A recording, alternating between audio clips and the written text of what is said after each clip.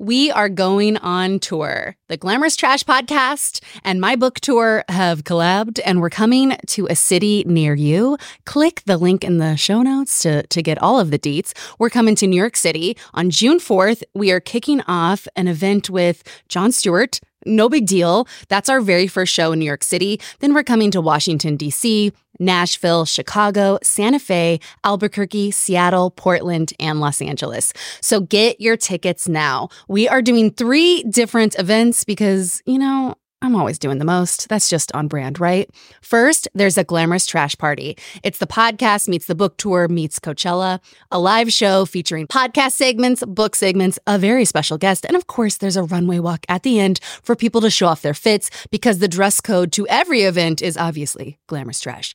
We are also doing a cookie country club. It's the anti-country club country club, and it's very dreamy. You get like a bunch of products, there's little events, and it's a more intimate event where you meet other cookies and listen to a book chat with me and another special guest. And then the final event, the Behind the Bangs writing workshop. I finally did it, put together this workshop because I wrote this book in many ways for younger me. And younger me would not have gotten off her couch unless there was also a workshop being taught. I wanted the gyms. I wanted the knowledge. I wanted the education. That's what I would have wanted. So I've decided I'm doing it. And in the workshop is going to be the 6 writing gems that took me forever to learn. 15 years. In my 15-year career as a TV writer and author and blah, blah, blah, all the other things I've written, there are 6 things that I always use, and all of those are in this workshop. So if you have an interest in writing, sign up. All the ticket links are live today. Click the show notes, click my Instagram. We are coming to a city near you, and there's going to be some meet and greets. I'll sign some copies of books. We'll give out more books, and I have some pieces of merch that I'm taking on the road, and I'm going to give them out at the shows. Hennessy on my lips, take a little sip, privacy on the door, I'ma make this shit grip.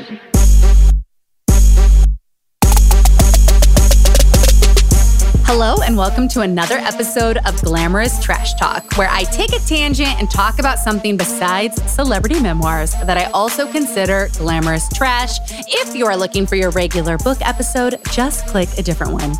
Now, why is it called Glamorous Trash? Well, Glamorous Trash just encapsulates who I am, where I come from, also my tastes. Sometimes I write out little examples here of what Glamorous Trash is, but I'm just going to give you some real examples from my life this week to give you an idea of what Glamorous Trash is. It is buying a half-pound container of ranch powder to flavor things ranch while trying to eat more vegetables and be healthy. Glamorous Trash is going on the Daily Zeitgeist podcast, which I did this week, and using Love Island and the ultimatum queer love to prove why our media's current sexual landscape isn't pointing towards fascism. And this Glamorous Trash episode right here, which is going to cover a smattering of topics, beginning with Charity's season finale of The Bachelorette. It happened last night. Our overall take on the season, who she chose, and what I think it says about our upcoming elections. After we discuss The Bachelorette, we're going to do a true Glamorous Trash menagerie episode where we cover a roundtable of topics, some of them book-related, others are more pop culture. So let's bring on our guest. She is my favorite new friend. She is such a favorite that by the time she comes back to cover Jada's memoir on this podcast, she will have been on the podcast 3 times. The most any guest has ever been on. She is the one who came up with the title Glamorous Trash Menagerie, and she hosts the Stacks podcast, a very popular and the best book podcast out there, in my opinion. It's Traci Thomas. Yay! It's me. Welcome. Here I am. I'm so thrilled to bring you back for this episode because if people listened to the previous episode, you heard me tell Traci that she had to watch The Bachelorette. She couldn't skip Charity going on this season, and I made you watch because I truly believed the franchise could turn itself around on Charity's back. What do you think? Now that we've made it through all the episodes, what are your thoughts? Well, I want to know what you think because you were the one that thought this season of The Bachelorette was going to be, I don't know, some sort of miraculous cultural reckoning. Turnaround. Yeah. Yes. Yeah. Well, I mean, listen, this is not a 2-parter episode, but go back and listen to me and Traci's episode, or go listen to my Bachelorette episode, because I really truly believe that I can predict politics and official movements in American culture based off of this show alone. Okay. Because it is such a large swath of Americans who watch, and it's better than the polls where they like call people and ask what candidate you're going to vote for. Okay, Right. I really did think she could turn it around. I no longer believe that. I do think she did a phenomenal job. Yeah. I think what I said was true. I thought she was going to be a phenomenal Bachelorette, and she was. She was funny. She was quirky, but she took it seriously. She really believed in love. She cried, all the things. But the franchise did not right the ship. Mm-hmm. And in fact, I think this might be my stop. I think I may get off here. I am shocked. I know. I am shocked. I have loved this show since I had a television to watch it on. Okay. Before you announce that you're getting off the show, are you getting off Bachelor in Paradise and Gary? Golden Gary? It's Gary. I know. Looks like Jerry, but it's Gary. Golden Gary. Yeah. I get it. Yeah. Are you off, or are you going to stick through those? I'm fully in on Golden Bachelor. I truly believe, I know I was wrong, but I do believe this season could come back around with Gary. But I'll get into specifics of why. And Bachelor in Paradise, yes, I'm fully in for Paradise. So you're just off the main drug. I cannot watch Joey be the Bachelor. Oh, I can. I like Joey. I'm in on Joey. Everyone does. Everyone loves Joey. I'm out. I like Joey. Okay, here's what I thought of this season broadly. I think that Charity was a good Bachelorette. She was clean.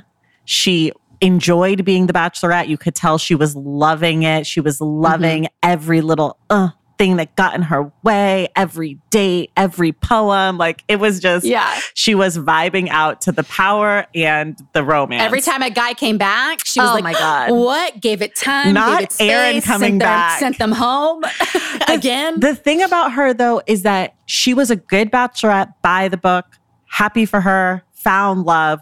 The problem with the show is that is no longer entertaining. Like, we have moved so far beyond that. And there's so many like little fixes I think that the show could do to be better, but they just won't do it because it's not The Bachelor or The Bachelorette. And I feel like it's just, the show's stagnant. It's stopped. It's over. Completely agree. I think, it was already pawing at the dirt, digging its own grave. It's been there for a while. Yeah. This season was a full face plant, 6 feet under. Every single storyline was based on the rules of The Bachelor. Right. And not based on anything authentic, interesting, or specific to dating and relationships. They would be like, is he ready to propose in 5 weeks? Like, that's a storyline for Brayden for like 9 episodes. Yeah. And it's like, no one gives a fuck. Like, please, like, show us something real in the relationship. Show us why she is in love with a man wearing full chandelier earrings. And ugly ones. I say this as a fan, a very ugly earrings. It's not that they're chandelier earrings. It's that they're hideous earrings. I mean, he just got cornrows on his Instagram. So it's like we saw that coming. Yeah. I mean, the earrings choices alone, we knew where he was headed. He was like going to Peru being like, me too. Yeah. Brayden's a no. I mean, I love Brayden and I wish he was the Bachelor because it would have been brilliant. But also, he's a big no. The thing that this season made me think about, given our previous conversation, because you had talked about how you like thought that if we got the right Bachelorette and we went back to basics, that the show would work or could work. And I feel like Charity proved, no fault of Charity, but she proved that you can't actually have a pure good Bachelorette or Bachelor anymore, because that is what is boring. Like, that is what is no fun. I feel like I said this before. I like the messy Bachelorettes. I've always liked the messy Bachelorettes. Give me a Hannah Brown. Give me a Caitlyn. Give me a Rachel Lindsay, who was pretty perfect, but also didn't take messy a lot in of the shit. Best way. Yeah, she was messy, but not unhinged like Hannah Brown, who was just giving us moving the podium. She's cursing in the name of Jesus. Like, it's just everything Hannah you need. Brown. I mean, I remember when they were like, for the first time in history, Hannah's going to meet 5 bachelors live, unedited. And do you remember she like couldn't talk or speak or form sentences? Yes, her whole storyline was that she couldn't give a toast in the season before. Yeah, you're right. Whew, those were good days. Yeah. And I just feel like with Charity, it's like, I mean, we even knew who she was. I feel like everything was just so obvious and boring and like straightforward. And I don't need to spend 2 hours on that or 3 hours last night if you're lucky. Oy. Yeah, we were texting each other like, this can't. That last hour was all Phil. It was all Phil. I mean, even the proposal itself feels like filler at this point because all they do is talk in like tropes. But that's what I feel like coming off of Love is Blind, The Ultimatum, these dating shows that are so interesting, in part because they just show real mess, genuine mess.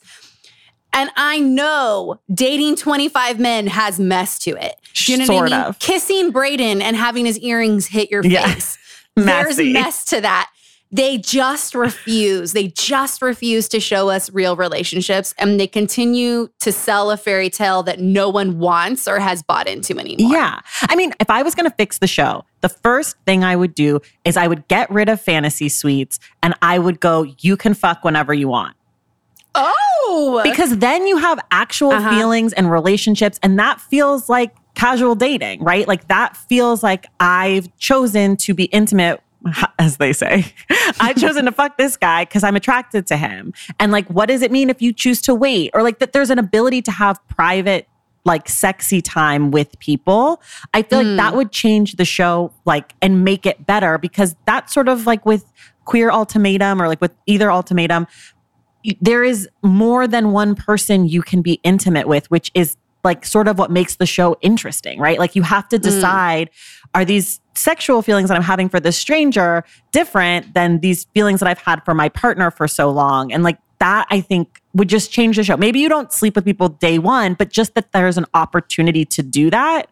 It means something. And you want to turn that nasty mansion into the fuck house. Yeah, exactly. And wouldn't you watch? Wouldn't it be great? You know, I don't know because there's something about that tease, that tease of like, you gotta wait. And what if you didn't wait that I think I'm like very into. But if I were to fix it, I would bring her on camera and I would say, ask him what his job is.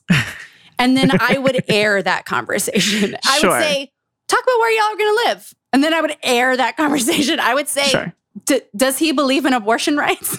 Right. I just want to see 2 people try and have a fairy tale romance and like, and get through it. But you're right. Listen, if they had sex at the end of it, I mean, they don't even have to have sex at the end of it, but I think it just has to be open. I think the formality of the show, like at every step, there's this certain formal thing. It takes away like the autonomy of the dating and of the lead. And it's like, okay, when Caitlin Bristow went off and had sex with Nick Viall or whatever. Yeah. And they produced a podcast that he has. Yeah. But I mean, I feel like that was what made that season so interesting is like you've broken the rules. And like maybe you still keep the fantasy suite and maybe some leads decide that they don't want to. But just having that option there that you could go off and be with someone at any point that you wanted or that like, one-on-one dates all could end with an overnight if you so chose. You know? I think you know what? I like that. I'm coming around. I just feel like we have, authenticity as a movement is here, but but there is real authenticity to be had now in television shows because of that. Even if they're faking it, they're doing a great job. Yeah. And like, think of the dating stories that your friends tell you where your jaw is on the floor, and they're dumb things like, he met me at this club, but he forgot his wallet. So we had to like get in the cab and go back to get his wallet. But then we're like at his house. And then it's like, was this genius of him? Or am I with a dipshit?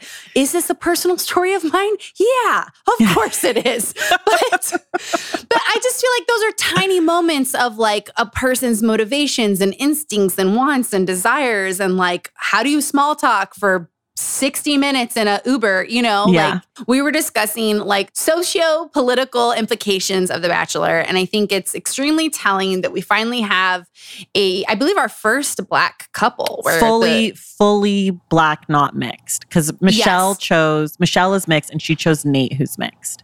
Yes. Yeah. So basically after seasons and seasons of them messing up a Black Bachelorette or Bachelor season with scripted racism. They didn't do that. So this is a win. She gets engaged to Dotun, who is also Black. And it's like a great season. And it's at the moment when the show's just fucking over. Yeah. Do you know what I mean? They just waited till it was just over. I wonder if the reason that it was able to just like go off smoothly is because the show's over. They didn't feel like they had to like use it for ratings, you know? Right. Like with Rachel, it was like, we have to put a racist in there so that people are like, what's she gonna do? Like, we want to keep people watching. The audience had to have someone to relate to. Yeah, Traci. exactly. We needed Lee as someone to relate to. But I feel like now that the show is like so far gone, they're just like, fuck it. Let's just let her do whatever she wants to do. Yeah, let's just have like a good season. Yeah, which is just like, it's sad. It's indicative. Okay, so let's talk about why. Are you still in for the Golden Bachelor? And do you think it's going to work? I am in. Okay, tell me for why. Gary. Gary's casting, whoever did it, automatic Emmy, automatic EGOT. My concern about Gary is that he is a white man. I'm assuming he's cis, in his 70s, from Indiana, the center of the KKK in Gary's lifetime. I'm very, very nervous. He definitely reminds me of the older men in Santa Fe, New Mexico, where they're like hip and cool, and then they say something egregious. Yeah. You know, but it's from this like alternate point of view of like, but I'm like boiling matcha in the kitchen. Right. Like it's like that. Right. But that being said, he's extremely emotional. Yes. Key for The Bachelor. He is really sincere. He seems like he's bought in. He's bought in. The way they coached him to say the things of dealing with, you know, his wife passing, but being on the show. Yeah. The coaching was brilliant. He can deliver those phrases perfectly. And he's coming across a little horny to me. Oh. And I think we're also really going to need that in the Golden Bachelor. Like, we're going to want a like, Gary and Marge are getting wild. And I'm so excited for the women. I'm excited for the women. I'm so excited to see some women who are not 24 years old get on screen and be like, I want love and I want it fucking now and I'll do anything to get it. Like, yes. Yeah. I hope some women in there go hard. I'm so excited to see the women. I'm excited for the women. I'm excited to see like women having a love story over 35 or 40 or whatever, right? Yeah. I'm also really curious to see what kind of women they cast. Like, are they all going to be widows? Are they going to have any women who never got married, never had kids? Like, I'm curious to see if they allow that on screen on a show like this. I'm curious to see the body types. Are they all going to be like thin-ish? Right. And I'm also curious to see how much Gary gets in the way of what we think Gary is. Like, once we get him at the Hollywood sign doing his little hike and his picnic or whatever. Once we get him seeing a concert by a strange country music star we've never heard of. Yes, you're right. I think some wildness is to come, but like we said, we love mess. And I do think Gary's going to give us some weird mess. I pray they don't edit it all out. One thing we know for sure is there will definitely be a woman on there whose husband passed away and is a widow. And like, they're going to really push that love story. Yeah. That's what we know for sure. I think so. And I hope that they come up with good dates. I hope that they're not trying to do the same dates. Like, I do not want to see Gary and whoever jumping out of an airplane or like bungee jumping. Like, absolutely not. Like, do not do this to these. Yeah. And like, I do not want these women to have to wear bikinis and play dodgeball. Like, I hope that they figure out ways to come up. A pool party where they have to chicken fight on Gary's shoulders. Like, no, thank you. Like, I hope that they're respectful about the fact that these are like women who have lived lives and deserve to be treated as human beings and not 24-year-olds who want to be Instagram influencers, you know? Right. Although I do hope some of these ladies become influencers. I know one of them's got a makeup liner in her. I feel it. I really want one on there who's been divorced like 4 times. And it's like, my husband's an asshole and I'm doing me. Or like, I want a woman who was like, I was married and then I found out about the Golden Bachelor and I got a divorce. Like, that's what I want. Okay, so are there any other big Bachelor points before I pivot us into what I think it says about culture? I have to make one point about Charity specifically and last night. I am so sorry because I didn't think I was going to like Charity and I like Charity, but she pissed me off last night. I think it is super deeply disrespectful and fucked up to allow Joey to get to the point of going down on one knee before you're like, but wait a second. Like, Charity, the show has already been broken enough times where you could have told him when he got out of the limo. You could have talked first. You didn't need him to tell you how much he loved you and how he knew. Like, I just think to say that you love someone and then to allow them to go that far publicly and profess their love to you and about to get on one knee, I just think it's like so icky. I fucking hate it when they do it now. Go to his room before the thing. Do the Andy Dorfman, or like, you know, like there's so many ways to get around that moment. Hannah Brown did it to Tyler Cameron. I thought it was fucked up then. I think it's fucked up now. It really irritates me. I just think it's mean. I think it's mean. I think you're right. I think I give this one a pass because nothing else happened. Sure. I mean, it's like, great entertainment, but it is mean. No.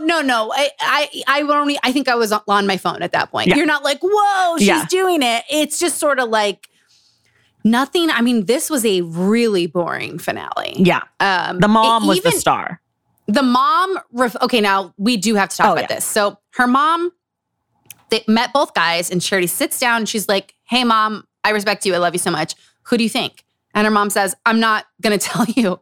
And Charity's like, what? And she says, if I say a name, it's going to influence you. And I want the decision to be your own. But then it gets really weird where she's like, okay, well, I don't want that. I'd like to know what you think of these guys. And her mom's like, no. Correct. I don't feel comfortable. I won't name names. So what did you think? I think that was 1,000% the right thing.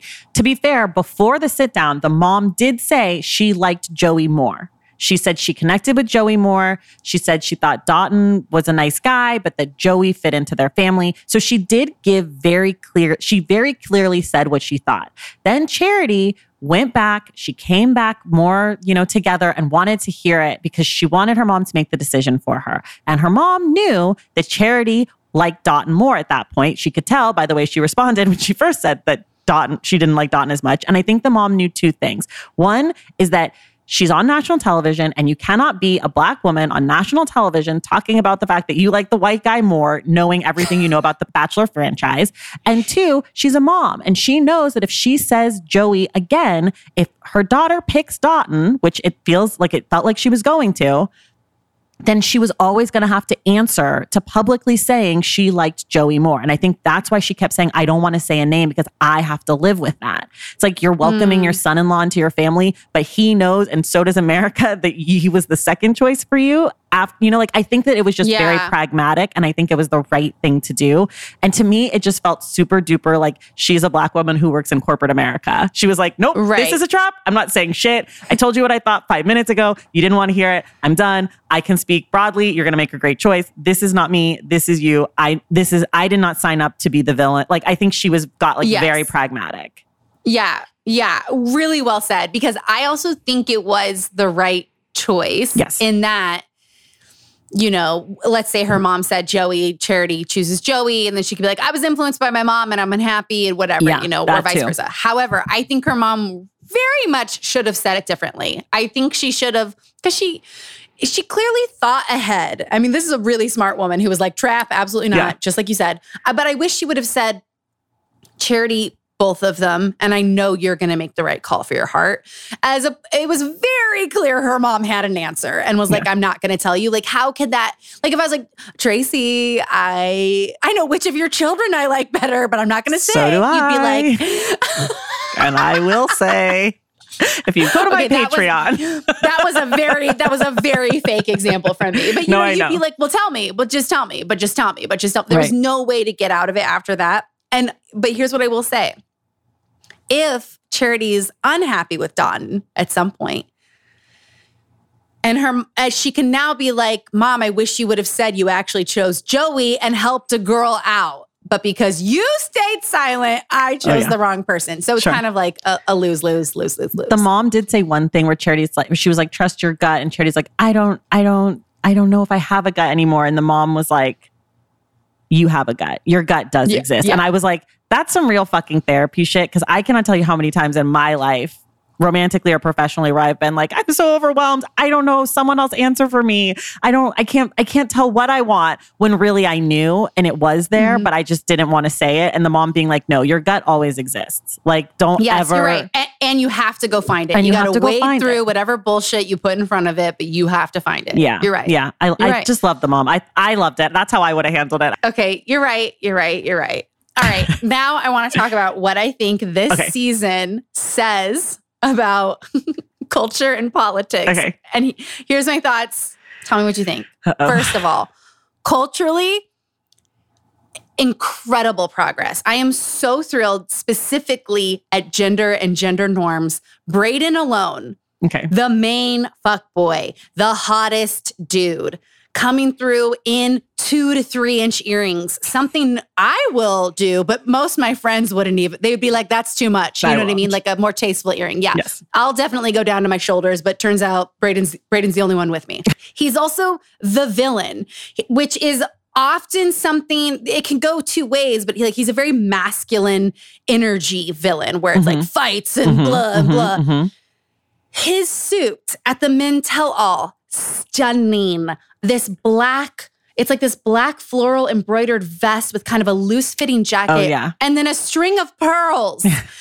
I am here for it. And I think in previous iterations of The Bachelor, he would have shown up in those clothes and been fully booted out of the house or made fun of for the wrong reasons or become for the wrong reasons or become the villain for the wrong reasons, or there would be some like masculinity stuff at play, and that wasn't involved here. Sure. I do want to say Harry Styles wore the skirt so that Brayden could wear the earrings. Okay. There's a possible way this could go dark, but I think overall it says something really wonderful about how much we're opening up what is quote unquote feminine, what is masculine, and what goes with what gender, and kind of like breaking open the spectrum. But don't you think that like the fact that Brayden was the villain kind of goes against that? No, because the villain's the star. They sent him right onto Paradise. He immediately started hooking up. Yes. He was also the villain because she loved him. He kept messing up. Right. Usually the villain she was is like, loved. But he's so hot. He's so hot. I like him. He's got to stay. He was just too hot to be going home. Yeah, but I think it's easy for America to hate him and make him the villain because of his gender expression. But here's the thing. People don't actually hate him.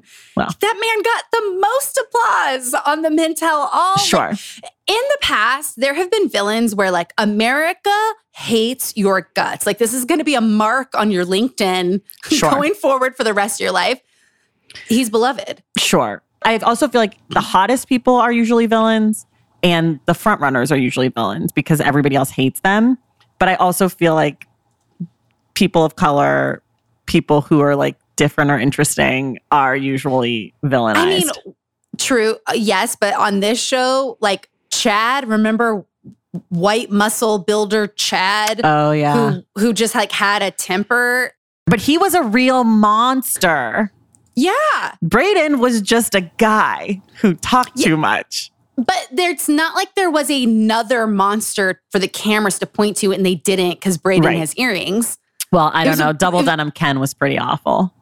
Okay, that's true. I mean, like, listen, guys with guitars, like, oh my God, who was that guy? Jed, who won. That's right. Who won Hannah Brown season.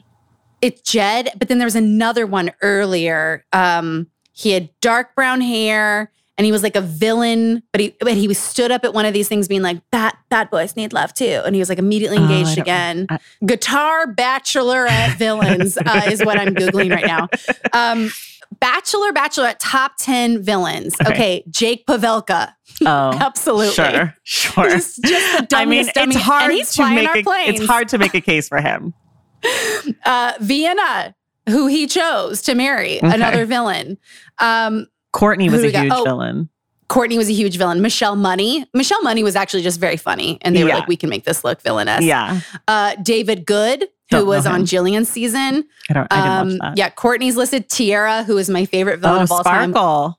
Literally, Tiara and her sparkle it's in my memoir. I wrote about it. I feel like that's what Glamorous Trash was inspired by. Tiara should be the cover of your book. Literally, Tiara has such a place in my heart and one of the deepest stories in my life. I'm like, and listen, we got to talk about Tiara. Okay. I think what I'm saying is like people who are villains who are actually doing fucked up shit are usually white people. But the people who are like hated in the house are always like the black people or like someone like Brayden. It's like, he didn't actually do anything. You guys just don't like him because she likes him. I think he totally did something. What? He was like I don't like he would be like, I don't know if I want to be with her. And then he would win everything. And they were like, dude, fuck off. Yeah, I think it's great that Brayden was on the show. He was a villain for villain reasons and not for his fashion. And I think that's movement. Okay. I debate that, but okay. I hear you. Fair. Okay. What else do we think about the state of America? Okay, here's my political prediction.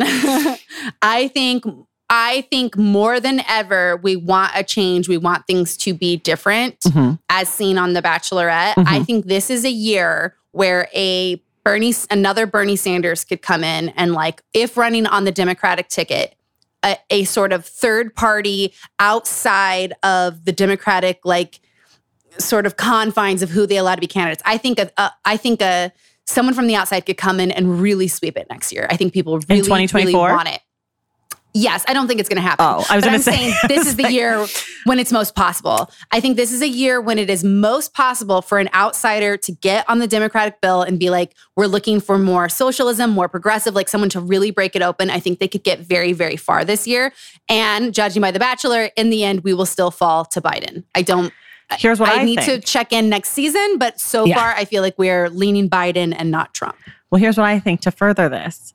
I think the fact that they're even doing a Golden Bachelor might indicate that we are ready for more elderly political leaders, because we haven't quite gotten to the oldest possible people to lead this country into a changed future. I also think that the key that could change everything and that could make space for your outsider candidate would be if Gary stepped down as Golden Bachelor, Joe Biden stepped in as Golden Bachelor, and then there was an opening in the White House for the Democratic ticket, because no one is going to run or primary Joe Biden in anytime after August 2023 for a 2024 election. But if Jill was down, we should have Joe. Joe would be the Golden Bachelor we deserve.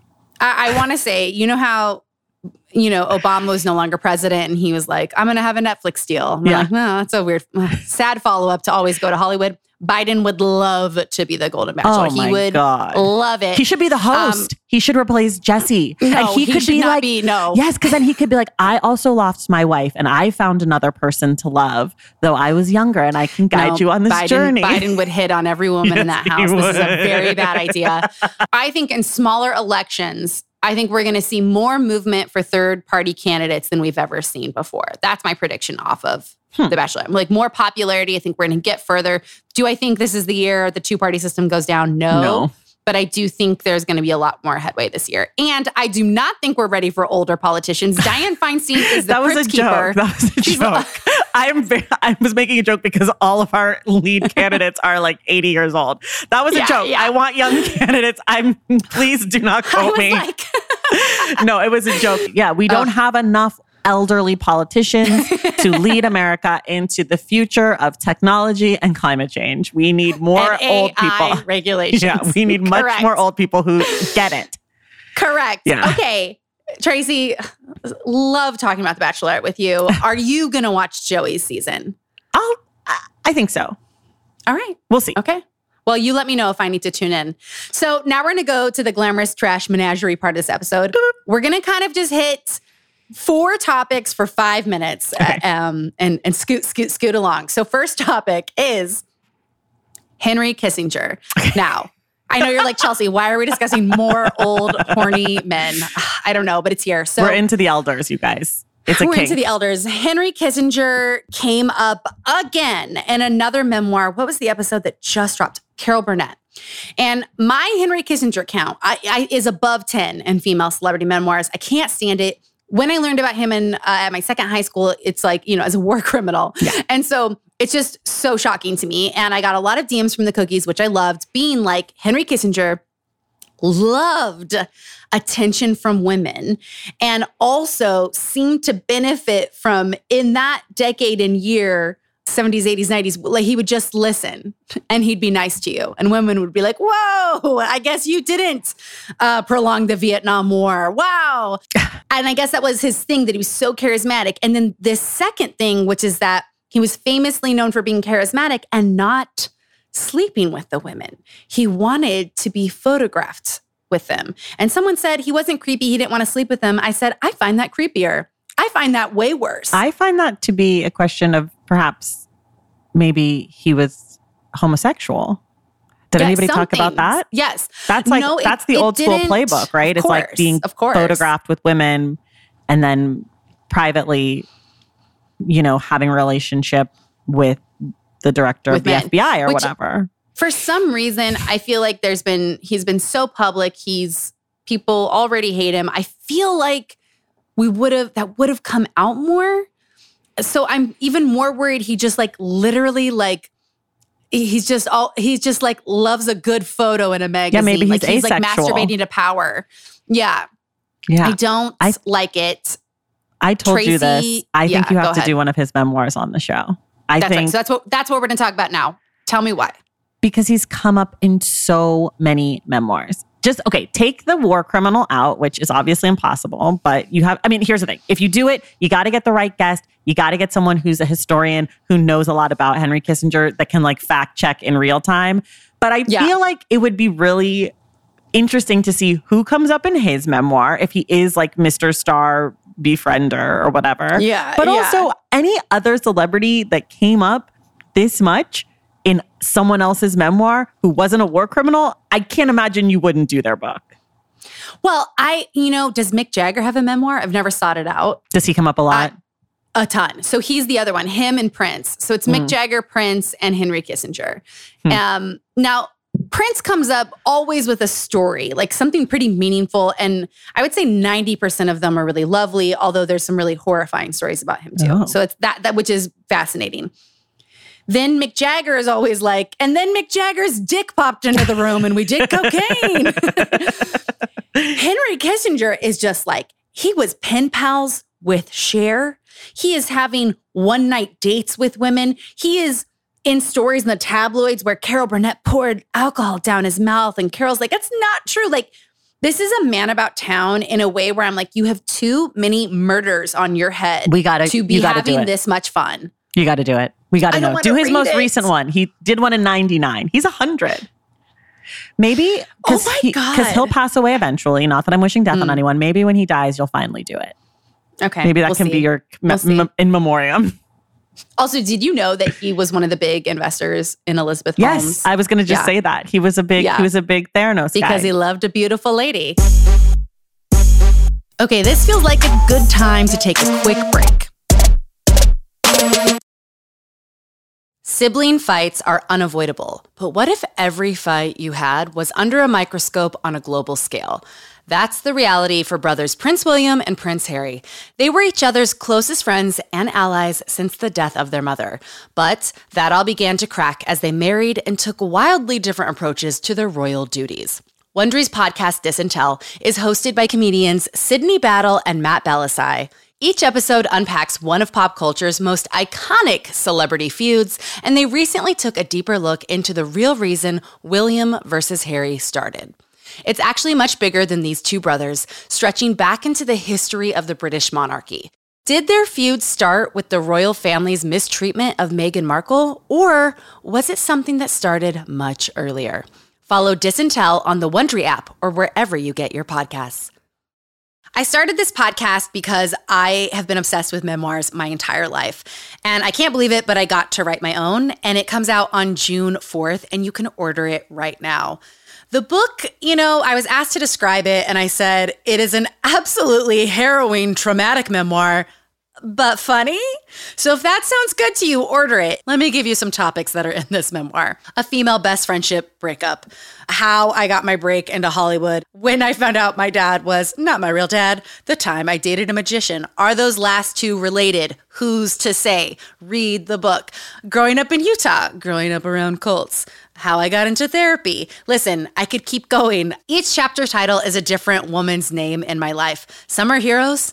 Some are motherfucking villains. But you know what? A villain and a hero, what are both of those things? A leading role. And we do love women in our leading roles. So pre-order the book. It matters a lot. I linked everywhere that you can buy it in the show notes, but go anywhere. Also, I am reading the audiobook personally. So I'm personally narrating it. So if you like this podcast, get my longest podcast ever. And the audiobook is also available for pre-sale everywhere you get audiobooks. And thank you so much for listening to this podcast. You are the reason I got to write a memoir. So thank you so, so much.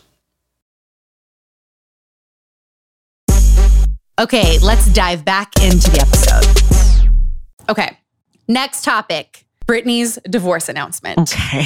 Okay, so wait, why did you have that reaction? Because I really love Britney. I am a, millennial. I love Britney. I want the best for Britney. I just feel stressed out because I feel like people are laughing at her and I don't like it. And so I don't like that she draws that attention to everything because it makes me, I don't know. I think maybe it's me. Maybe I'm projecting. Maybe I'm being like ableist or something, but it's just, I feel so uncomfortable. Like I can't watch it. However, I did like the song choice. I love it, Janet. Okay, for some reason, if you didn't see Britney's post, I am playing the music in her video. And Britney, the video, she is just dancing. She is in a tiny, tiny little green underwear, almost a thong. The tag is out. Okay, she's got black boots on, a black crop top with sleeves. She's spinning, she's twirling, she's doing her thing. And I want to respond to what Traci said, and then I'm going to read Britney's caption. So, Traci, I think you're right, and I think sometimes it is very uncomfortable to watch some of her posts. But personally, I love it because people destroyed this woman. Yes. And now she is here. She has her account back and she's going to do her. And I think trauma is very uncomfortable. I think locking a woman up in a conservatorship is very uncomfortable. Yeah. So anything she wants to give us, I am here for. But I think it's okay to laugh with her or laugh gently because otherwise we're just ignoring that Britney is, posting full nudes with just the tiniest little muffin over right where the whole vagina would be. I think what I struggle with is I wish, and maybe this is again me, I wish that she was laughing more too. I think she might be. I wish she was signaling more that we could be like, ha ha ha, jokes on you, haters. I just want more direction from her because I want to be able to be a supportive fan of a person that meant so much to me. Absolutely. She was just so important. Right. And I just want her to be like, this is what I need from you all. And I don't feel like she's doing that, which obviously she doesn't have to do that. But that's where I think my discomfort comes from is I'm like, I don't know how to be a good Britney fan. Yes. Okay. I'm anxious. I think that's well said. And I think from my point of view, she's trapped in an early aughts cage. Yes. She was put in a prison by society, her father, a pastor named Pat, a lot of people, her mom, her sister. She was put in this early aughts prison. And I think she still is there in many ways, as you can see with actual early aughts fashion or body image pressures that she talks about and things like that. However, even the way she dances is still the same. Absolutely. The hair, the makeup, everything is still in this early aughts moment, but I think she's going to get free of it. And every time she twirls, I'm here for it. And I think the first step of getting free of it was divorcing this dud who you could tell was never a real relationship, who there's a lot of proof to be said that he was planted there by her father. So let's just read the caption. As everyone knows, Hassam and I are no longer together. 6 years is a long time to be with someone, so I'm a little bit shocked, but I'm not here to explain why because it's honestly nobody's business. Okay, love this for her. This is her being like, not your business. But I couldn't take the pain anymore, honestly. Okay, more honesty. I love it. In some sort of telepathic way, I've been receiving so many messages that melt my heart from friends, and I thank you. Okay, now here's where I go. What do you mean telepathic way? Because I would love for you to be receiving real text messages and emails. I'd love to see a DM. I'd love a receipt. I'd love a receipt. I think people should actually be reaching out to you, and I want to know that they're able to do that. Okay. I've been playing it strong for way too long, and my Instagram may seem perfect, but it's far from reality. Another pause because I say, you know what? I'm not sure that's what the Instagram seems like. I don't know what seems perfect means in that context. Yes, but I do think she is posting a lot of happy images and dancing and sexy body shots. And so I think that's what she's talking about. Okay. But it's far from reality, and I think we all know that. But again, another acknowledgement. Yes, we do know there's more going on here. I would love to show my emotions and tears on how I really feel, but some reason I've always had to hide my weaknesses. I love this. And again, you could be like, oh, it's too messy, but it's like, no, this is someone sharing that they've never been allowed to feel. Mm-hmm. If I wasn't my dad's strong soldier. Now here we are. We are in the divorce announcement. Mm-hmm. She is twirling above this caption and we are talking about her dad. Sure. And I'm like, this is telling a tale. This is the story. You're not wrong. If I wasn't my dad's strong soldier, I would be sent away to places to get fixed by doctors. But that's when I needed family the most. You're supposed to be loved unconditionally, not under conditions. So I will be as strong as I can and do my best. And I'm actually doing pretty damn good. Anyways, have a good day and don't forget to smile. Don't forget to smile. I mean, she turned into a construction worker shouting at a woman on her lunch break, saying, don't forget to smile. I loved it on her own divorce announcement. That's how she ends it. And you know what? It did make me smile. I mean, has there ever been a better divorce post? She is doing a pas de bourrée to, I kicked this man out of my house. And I know that the way Britney posts isn't sort of the way we have all culturally, society accepted, like women should be posting. You know, she goes through a lot all the time, but I'm here for it. I'm here to witness it. And goddamn if I don't love that she danced her divorce announcement. I mean, normally these announcements would be like, oh, you know, we have parted ways. After a long time, we've made this difficult decision. There was no wrongdoing in either. She's like, I'll see you tomorrow. Yeah. We'll be dancing again. She's like, do you know Janet Jackson? Love her. Love her.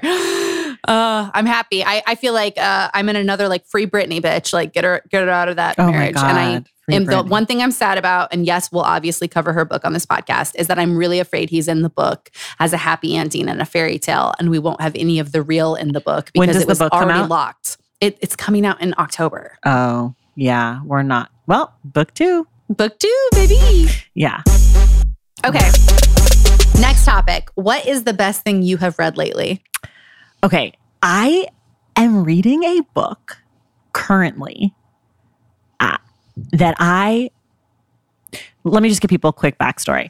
Obviously, I read professionally for my work, but I'm currently a judge for the LA Times Book Prize, which means I am reading a ton of nonfiction. And it means that I'm reading super widely outside of things that I might normally pick up for myself.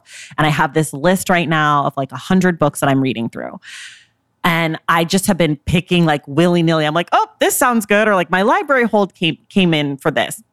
And so this week, I started a book called How to Stay Married, the most insane love story ever told by Harrison Scott Key. And he's a writer, and I'm listening to the audiobook, and I'm really liking it. And basically, it's the story of his marriage. It's a memoir, but his wife cheated on him with a friend. And he handles it like true crime a little bit. So it's like, it starts off with like the dead body, which is their marriage.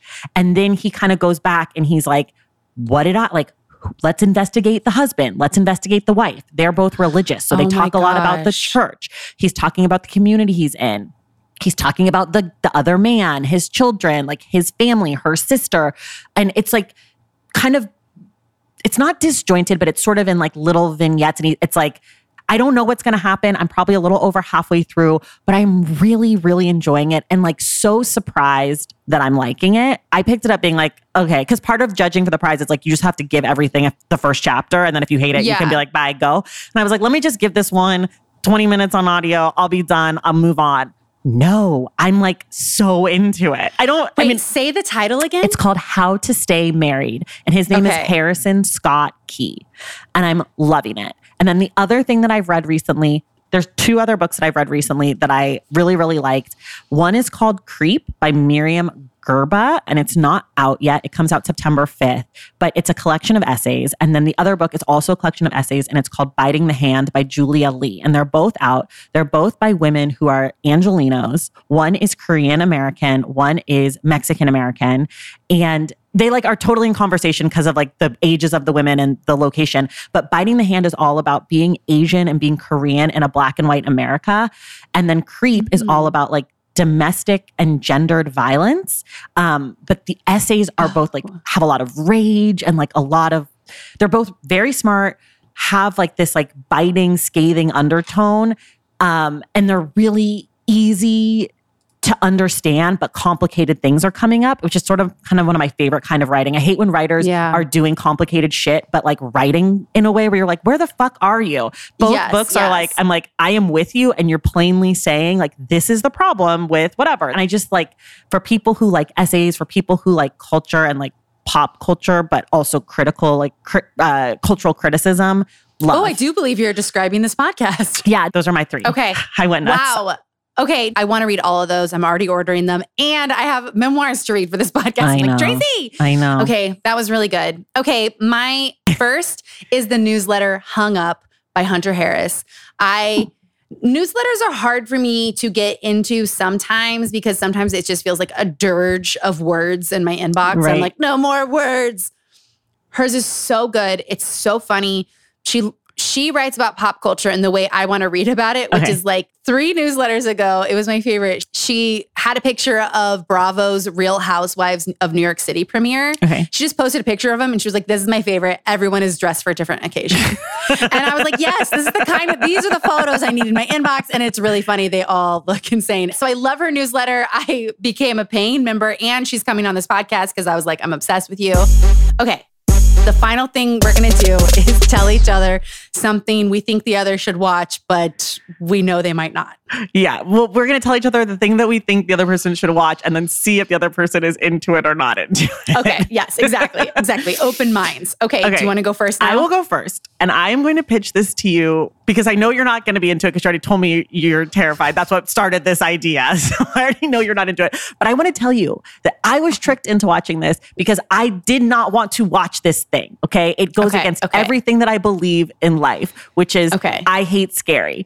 And the movie is a documentary on Netflix called The Deepest Breath.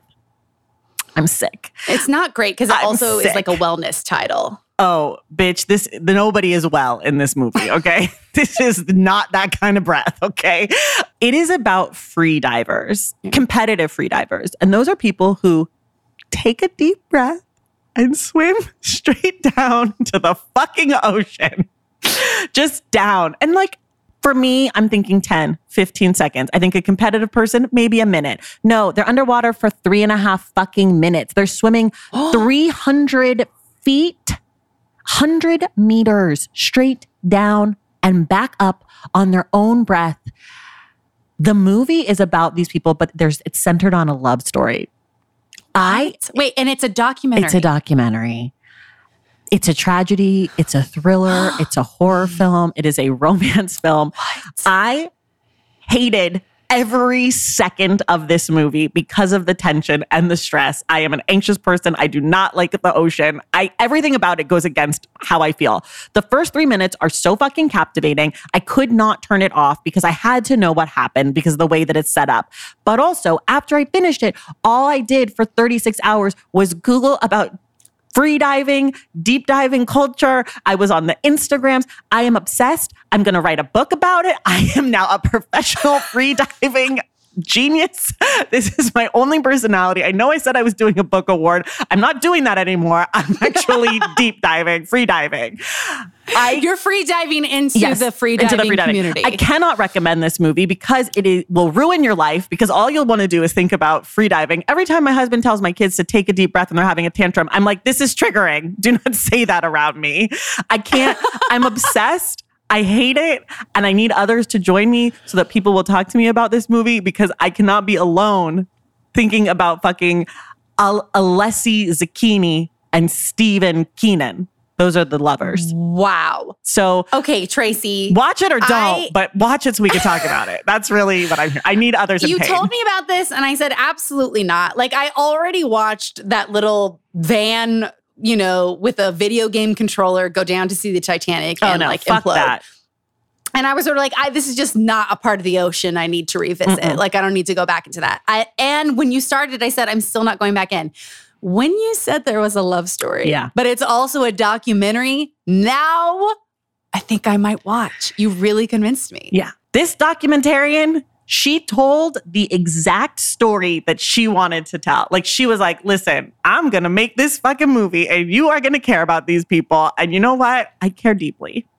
Wow. Okay, I'm in. Here's the thing. That was so good. I think we end here. When we come back and do another one of these episodes, if you like these episodes, I will beg Traci to come back. We will go again. I'm always available just in case. There's nothing else going on. Yeah. So keep that in mind when you leave your comments, you guys. Traci is tech avail if we want to keep going on some glam trash menageries. Yes. Okay, I adore you. I'll see you at dinner soon. Yes, dinner soon. Thanks everyone. For coming on. Now tell everyone where they can listen to your podcast and like maybe what book you're doing. Okay. So you can find my podcast at The Stacks Pod on Instagram, TikTok, and Threads. And then you can find me at The Stacks Pod _ on Twitter. I'm also on tour. I'm going to be in Chicago this weekend. I'm going to be in New York Samantha Irby, past guest. Loved her Vivica A episode. So fun. She's so good. And I'm going to be in DC with Jason Reynolds and New York City with Kiese Layman. And then I'm going to be in LA. And this hasn't been announced yet, but I'll give you guys a little spoiler. Chelsea's going to be joining me in LA along with some other friends of the show. So that's going to be fun. Come see me and people live. We're going to be talking about books and also probably The Deepest Breath because I can't get enough. Oh my gosh. And we're currently reading for the Stacks Book Club. Our guest is Sam Sanders right now. And we're reading You Made a Fool of Death with Your Beauty, which is a romance novel, which I never, ever, ever read. But this one is messy as fuck and it's great time. So yes, join. Well, Traci, thank you so much for coming on. You can go find her on her Instagram is great. Her show is great. And hopefully she'll be back soon. Yay. That's all for this week's episode. If you love this podcast, if you want more of this podcast, go join us on Patreon. If you become a Patreon member, you get one bonus episode every month. You get an email every episode of photos that go with the episode. You get a newsletter of all the best DMs that I get that month where we like learn and recap things. You also get access to our lounge, which is a cookies only chat lounge where we chat about episodes and all kinds of things. There's also other tiers. So you can join for just $1 a month or $5 a month. And then for higher level tiers, we do a live book club on Zoom once a month where we listen to the episode of the podcast and discuss that episode. So no reading required. That's patreon.com/Chelsea Devantez. And that is where we love your support. And that's also where the community is. A huge thank you to our producer, Kate Downey, our episode engineer, DJ Bouncy House, assistant Jaron Padre, and our executive producer, Jordan Mancata. Our team does so much to make this podcast happen, and I just thank them endlessly. Also, a big thank you to our product partners at Tenteo, Natalie's Juice, and Pattern Brands. They have given us and our guests so many great products. We're going to link each brand in the show notes, and you can find all of the products that I love on my Instagram highlights, where I am always on Instagram at Chelsea Devantez. And I'll see you there or for another episode soon.